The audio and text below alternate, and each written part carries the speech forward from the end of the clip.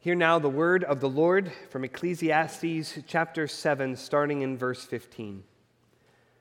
In my vain life I have seen everything. There is a righteous man who perishes in his righteousness, and there is a wicked man who prolongs his life in his evil doing. Be not overly righteous, and do not make yourself too wise. Why should you destroy yourself? Be not overly wicked, neither be a fool. Why should you die before your time? It is good that you should take hold of this, and from that withhold not your hand. For the one who fears God shall come out from both of them. Wisdom gives strength to the wise man more than 10 rulers who are in a city. Surely there is a righteous man on the earth who does good and never sins. Do not take to heart all the things that people say, lest you hear your servant cursing you. Your heart knows that many times you yourself have cursed others. All this I have tested by wisdom. I said, I will be wise, but it was far from me. That which has been is far off and deep, very deep. Who can find it out? I turned my heart to know and to search out and to seek wisdom in the scheme of things, and to know the wickedness of folly and the foolishness that is madness. And I find something more bitter than death, the woman whose heart is snares and nets and whose hands are fetters. He who pleases God escapes her, but the sinner is taken by her. Behold, this is what I found, says the preacher, while adding one thing to another to find the scheme of things, which my soul has sought repeatedly, but I have not found. One man among 1,000 I have found, but a woman among all these I have not found. See, this alone I found, that God made man upright, but they have sought out many schemes. The grass withers, the flower fades, but the word of our God endures forever. Our passage this morning is focused on the topic of wisdom. And so to frame this discussion of wisdom, I want to return to an illustration I've used in the past in a related but different biblical concept. The biblical concept of mystery.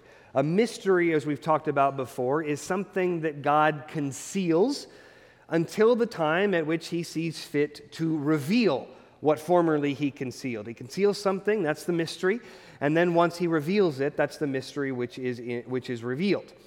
Now, the reason for talking about wisdom and mystery at the same time and using the same illustration for both is that God's wisdom, we are told, is a mystery. The Bible tells us this explicitly. Paul writes this in 1 Corinthians chapter 2, verse 7. He says, "But we speak God's wisdom in a mystery, the hidden wisdom which God predestined before the ages unto our glory." The wisdom of God is one of these mysteries that is concealed until the time when God chooses to reveal it.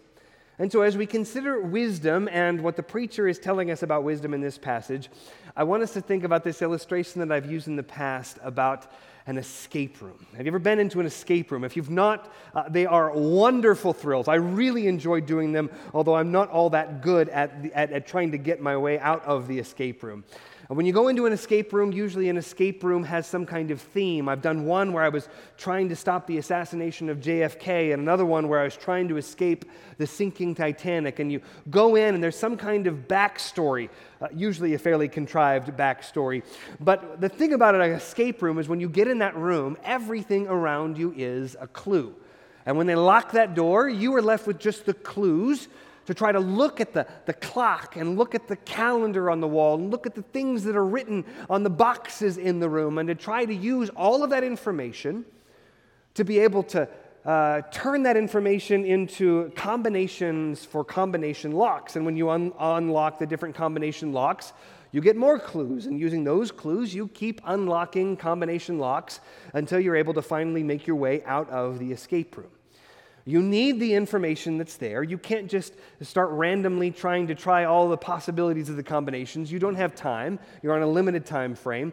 But that information is hard to figure out sometimes where it is leading you to.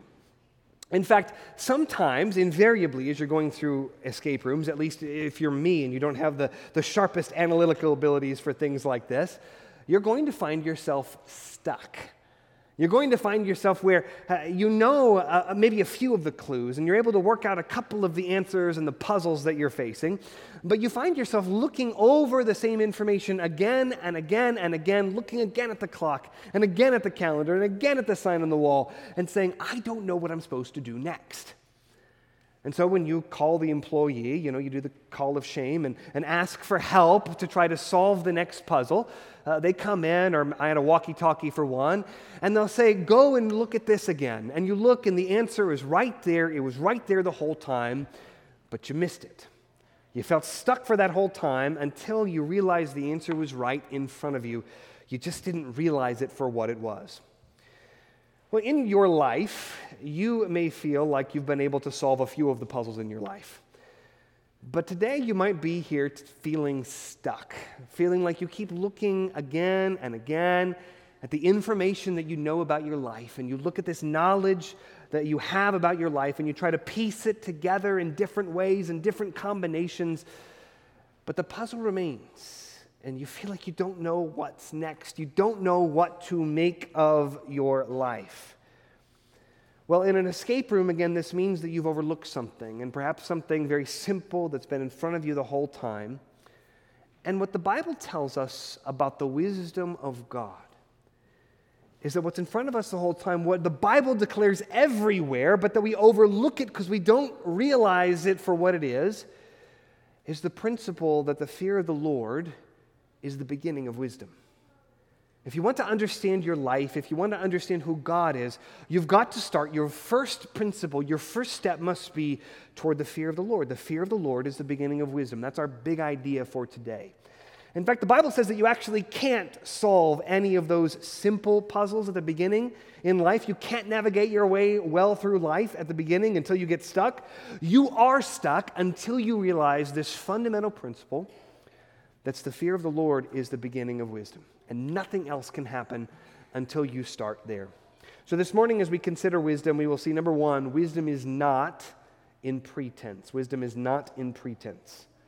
Number two, wisdom is not in pragmatism. Wisdom is not in pragmatism. And then number three, wisdom is not in people. Wisdom is not in people. So let's start with this idea that wisdom is not in pretense. It's not something that you can pretend to possess. In verses 15 through 18 of our passage, start with verse 15 again. The preacher says, in my vain life I have seen everything. And then he gives us two examples that's supposed to summarize both the examples and everything in between. He says, on the one hand, there is a righteous man who perishes in his righteousness. And then on the other hand, there is a wicked man who prolongs his life in his evil doing. Now, part of what the preacher is saying is that all people must die. Whether you are righteous or whether you are wicked, everyone dies. And he said this at many times in many ways in this book. For example, in Ecclesiastes 6, verse 6, do not all go to the one place. No matter who you are, everyone must eventually die. But he's addressing two groups of people, those who are righteous. And I'm going to put that in quotation marks because he's not using it in a genuine way. These are people who put on righteousness as a pretense, who pretend at righteousness. And then on the other side, the wicked. He's saying that those who put on righteousness as a pretense, and I'll explain to you why I don't think this is a genuine sense of the people who are in the Bible called righteous in a little bit. But those who put on righteousness as a pretense don't have protection in this life.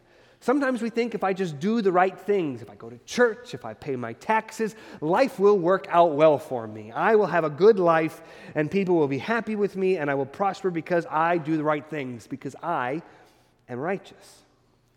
But the preacher says even the righteous one will perish in his righteousness. But that doesn't mean that we can just ignore God's rules. It doesn't mean that we can do whatever we want as we try to chart our own path through wickedness, even if it requires it to get to our goals. Because those who do so, they may prolong their life in one way or another, but they do so in their evil doing.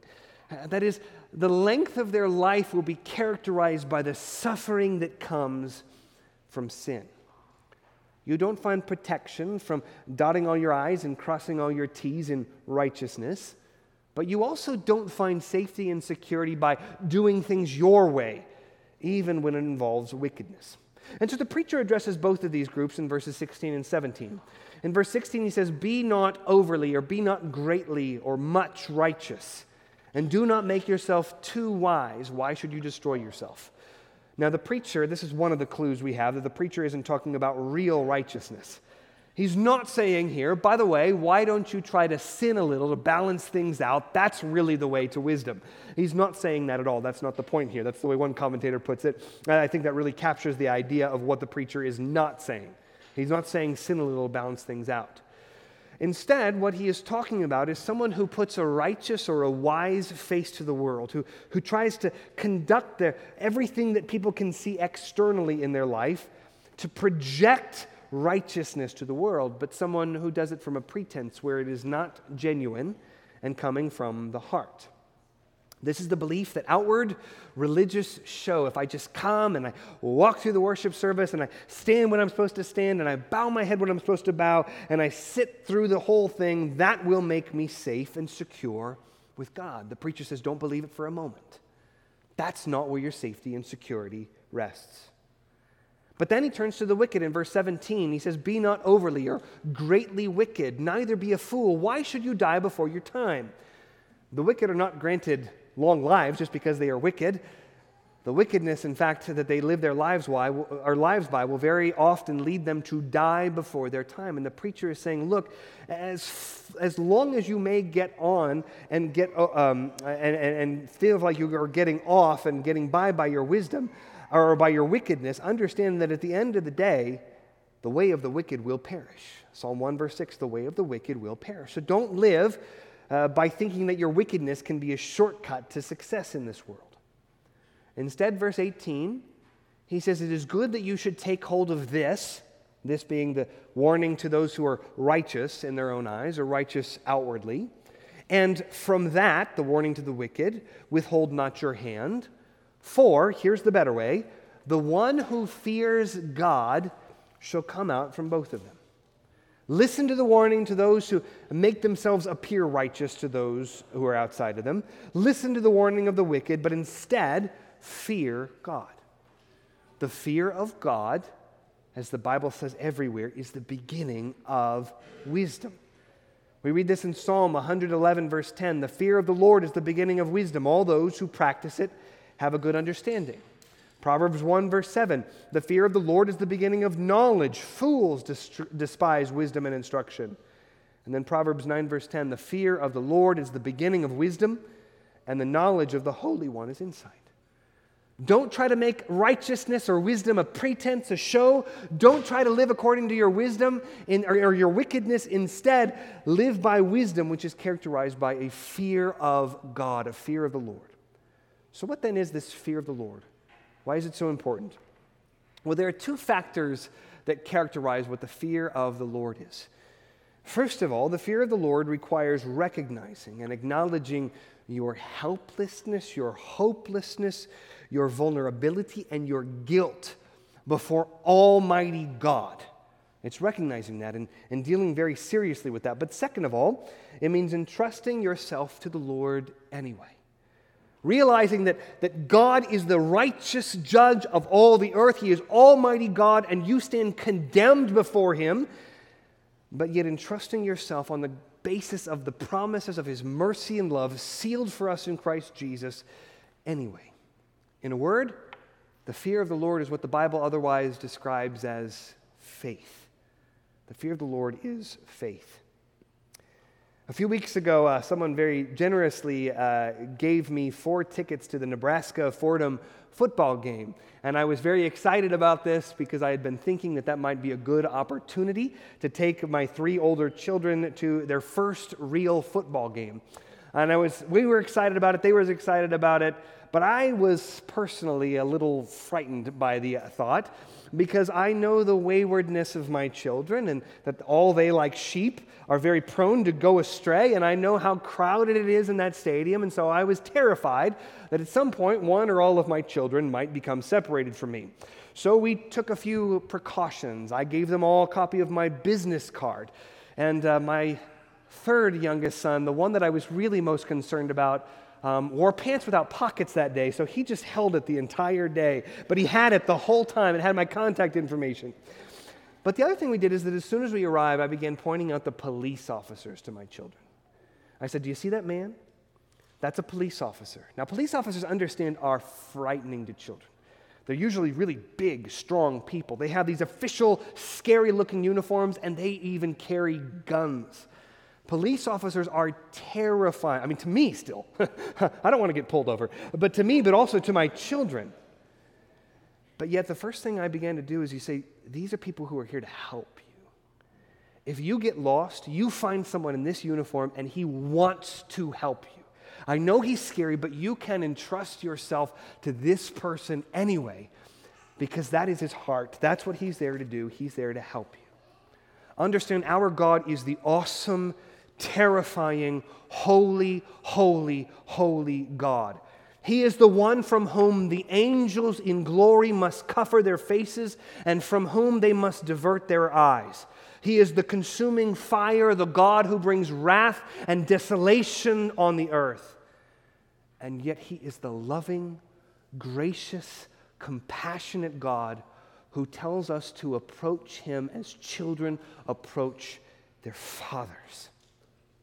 You cannot fake your way to security with this God. You cannot live as though wisdom were a pretense, something you could pretend. You cannot scheme your way to success in life. Why should you die early by living according to your wickedness? Neither by adopting the forms of righteousness and wisdom, nor by pursuing goals through whatever wicked means that'll take you, will you find success in life. The only safe path is the straight and narrow path, which begins, the first step begins with the fear of the Lord. That's the beginning of wisdom on this path. So what then is this true wisdom? Well, this brings us to our second section. Wisdom is not in pragmatism. Pragmatism is putting the highest value, deciding what you are going to do based on what seems like it will work in this life. And I say seems because even what seems to work in this life does not genuinely work in the eyes of God. So wisdom is not in pragmatism. Look at verse 19. Wisdom, the preacher says, gives strength to the wise man more than 10 rulers who were in a city. Wisdom is true power. It is more power even than those who possess genuine power over life and death, those who are in charge of governing cities. Wisdom is real power. But, verse 20, it is an easier said than done to possess this wisdom. Verse 20, surely there is not a righteous man on earth who does good and never sins. Now understand that in the wisdom literature, so in Proverbs and Ecclesiastes, the righteous are the wise, and the wise are the righteous. The wicked are fools, and the fools are wicked. To be righteous is to be wise, and so if there is no one who is righteous, that is the same thing as saying that there is no one who is wise. Wisdom is real power, more power than 10 rulers over a city, but there is no one who possesses this kind of wisdom. It's an easier thing to say than to do it, to possess it. So then the preacher begins to give us a practical example of what this wisdom would look like. He says in verse 21, do not take to heart all the things that people say, lest you hear your servant cursing you. Your heart knows that many times you yourself have cursed others. Now, this is a very straightforward, practical bit of wisdom. When you hear someone who is cursing you, whether you overhear them directly or it comes to you reported from others who overheard it directly, the preacher's saying, don't take that to heart. You know that sometimes you've blown off steam. You know that sometimes you've said more than you intended to do. So don't take it to heart when someone does the same thing against you. Now, this is great. This is practical wisdom. This is true. We should follow this. But we're tempted to say, this is great. I've got this. Check that off. Preacher, what else you got for me? And this is when in verse 23 and 24, he says, not so fast.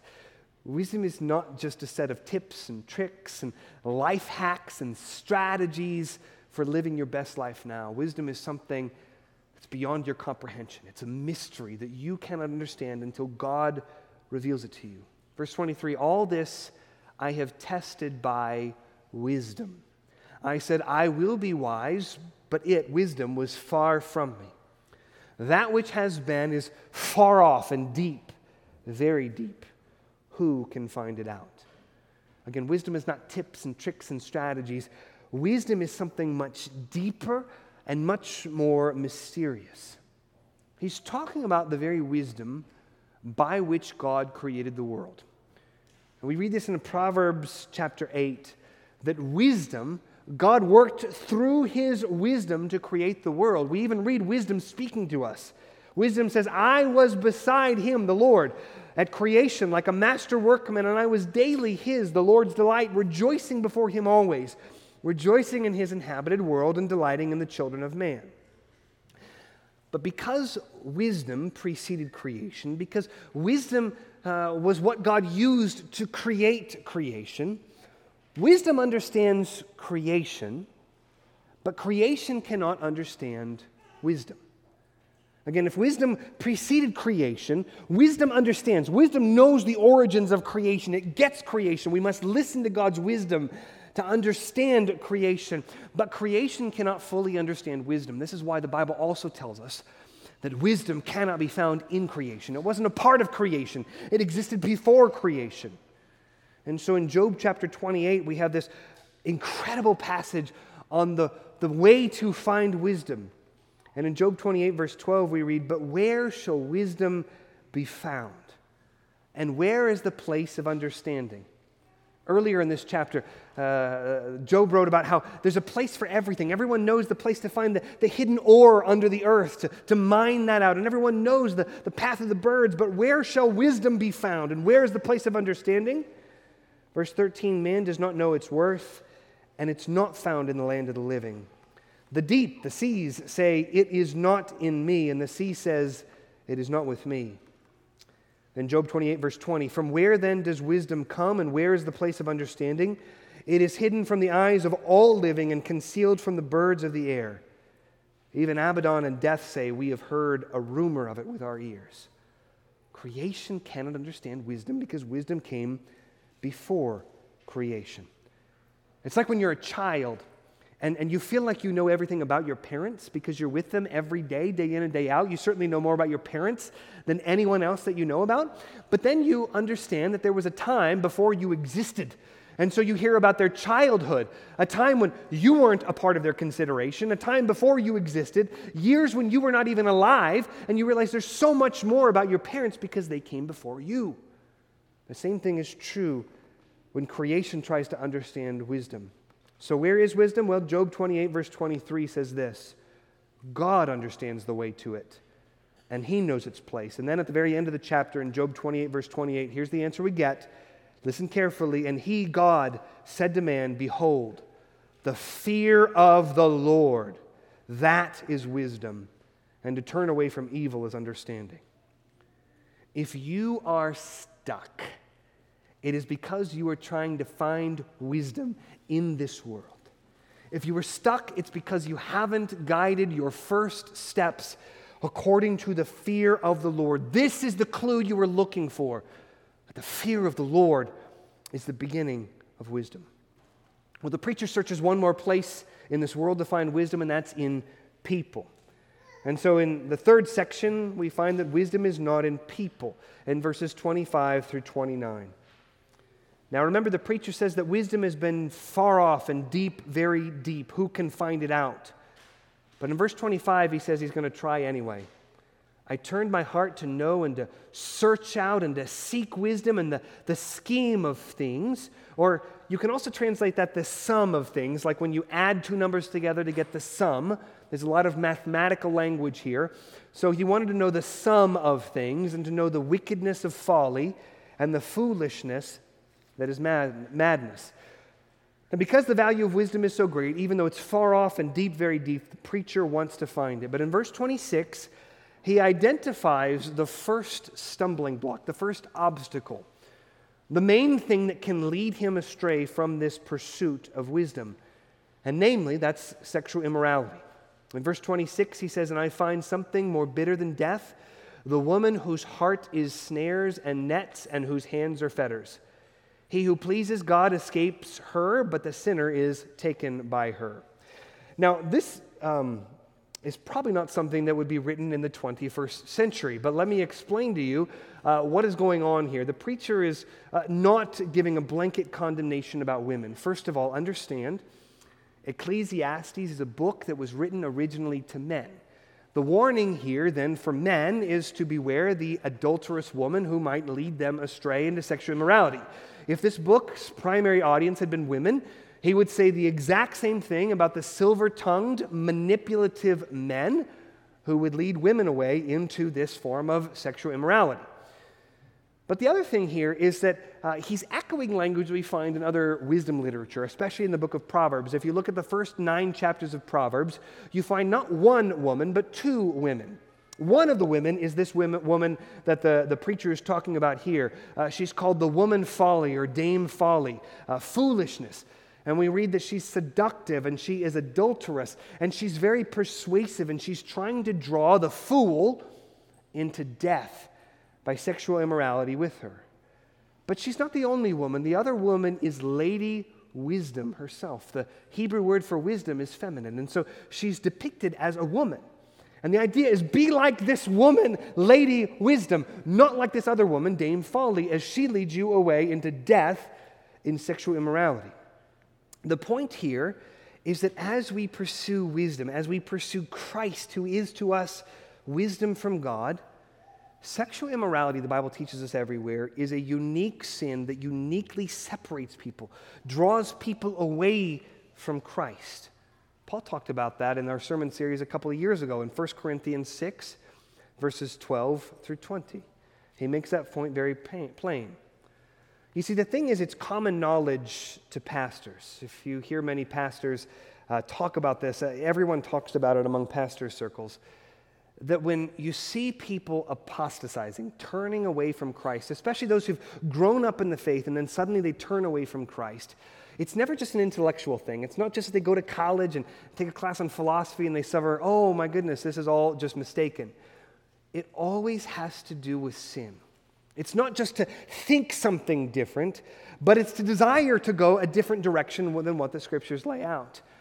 And almost always this is bound up in sexual immorality. Time and time again. Not always, but very often when you see this happen, this is so common knowledge to pastors that it almost always involves some kind of sexual immorality, pornography, or fornication, or homosexuality. Young Christian men and young Christian women, you need to listen to this and listen carefully. Sexual immorality will destroy you. It is more bitter than death. It will bind you with snares and nets and fetters to keep you from finding the pure wisdom of Christ. But let me also say that's not the whole story. If you are bound, there's freedom in the gospel. If that is where you are stuck, there is freedom in the lavish grace of Jesus Christ. Please come talk to me. Please come talk to me so that we can talk about how the gospel of Jesus frees even those who are bound in this particular sin to walk in newness of life through Jesus Christ. Well, the preacher then in verses 27 and 28 continues his search. He says, "Behold, this is what I found," says the preacher, while adding one thing to another to find the scheme or the sum. There's that mathematical language. He's trying to add things up to find the sum of things, which my soul has sought repeatedly, but I have not found. One man among 1,000 I found, but a woman among all these I have not found.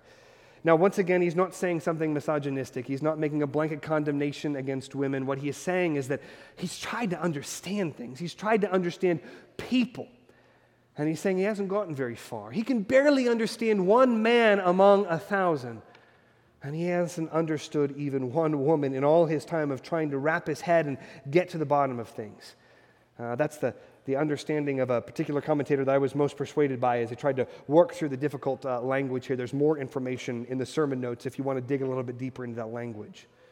But what the preacher says in verse 29 is he says, "See, this alone I found, that God made man upright."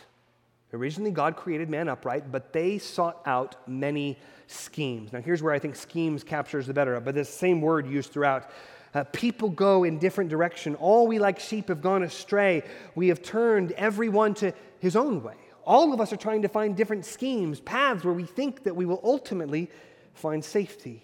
Maybe it's righteousness as a pretense, or maybe it's wickedness by which we think that we will chart our own course. But living without wisdom, the wisdom that begins with the fear of the Lord, is like trying to solve a complicated math problem. I talked about this with the youth group this week on Wednesday night. It's like trying to work your way through a complicated, lengthy math problem, but where you make an early mistake. Do you ever do that on your math exams where you made an early mistake? It doesn't matter how brilliant your mathematical prowess is from that point on, you will end up with the wrong answer. And you'll work and try to recheck things and try to add things together again, but if you made an early mistake, you will invariably come to the wrong answer. Scheming, then, is when you can tell that you've got the wrong answer in life because of your misery, because of your dissatisfaction, because of your sorrow. You can tell that something is wrong and you're stuck there. So you try different approaches, but you keep making the wrong answer with the same early mistake. It's like being desperate to try just random combinations on the escape room locks. Living by scheming doesn't work. As Warren Wiersbe says, faith is living without scheming. Faith is living without scheming. It's to live according to the fear of the Lord. Well, again, our big idea today is that the fear of the Lord is the beginning of wisdom. Our application, then, is tremble before the Lord. Tremble before the Lord. We are directly commanded to do this at several points in Scripture. Psalm 96, verse 9 says, "Worship the Lord in the splendor of holiness. Tremble before Him, all the earth." First, tremble before the consuming fire of the Lord's holiness. Why should you fear the Lord? Because He is the Almighty King over all the earth, and you stand guilty and condemned before Him. Psalm 99, verse 1, "The Lord reigns, let the peoples tremble. He sits enthroned upon the cherubim, let the earth quake." Psalm 114, verse 7, "Tremble, O earth, at the presence of the Lord, at the presence of the God of Jacob." You see, in the Bible, the Lord is calling to you with true wisdom. The Lord is calling you to organize your steps according to the fear of the Lord. And it begins with considering the wrath of God that is against us for our sin. And the Scriptures gives us the language. It teaches us to lift up our voices in prayer like this. Psalm 90, verse 11, "O Lord, who considers the power of your anger and your wrath according to the fear of you?" Or Psalm 119, verse 120, "My flesh trembles for fear of you, and I am afraid of your judgments." That fear of the Lord begins with acknowledging our vulnerability and our helplessness and our hopelessness and our guilt before the Almighty God, the judge of heaven and earth. And in light of this, the Scriptures call us to fear the Lord that we might be saved from His wrath, the wrath of those who persist in disobedience against His counsel, His wisdom. Psalm 2, verses 10 through 12, "Now therefore, O kings, be wise. Be warned, O rulers of the earth. Serve the Lord with fear and rejoice with trembling. Kiss the Son, lest He be angry and you perish in the way, for His wrath is quickly kindled. Blessed are all who take refuge in Him."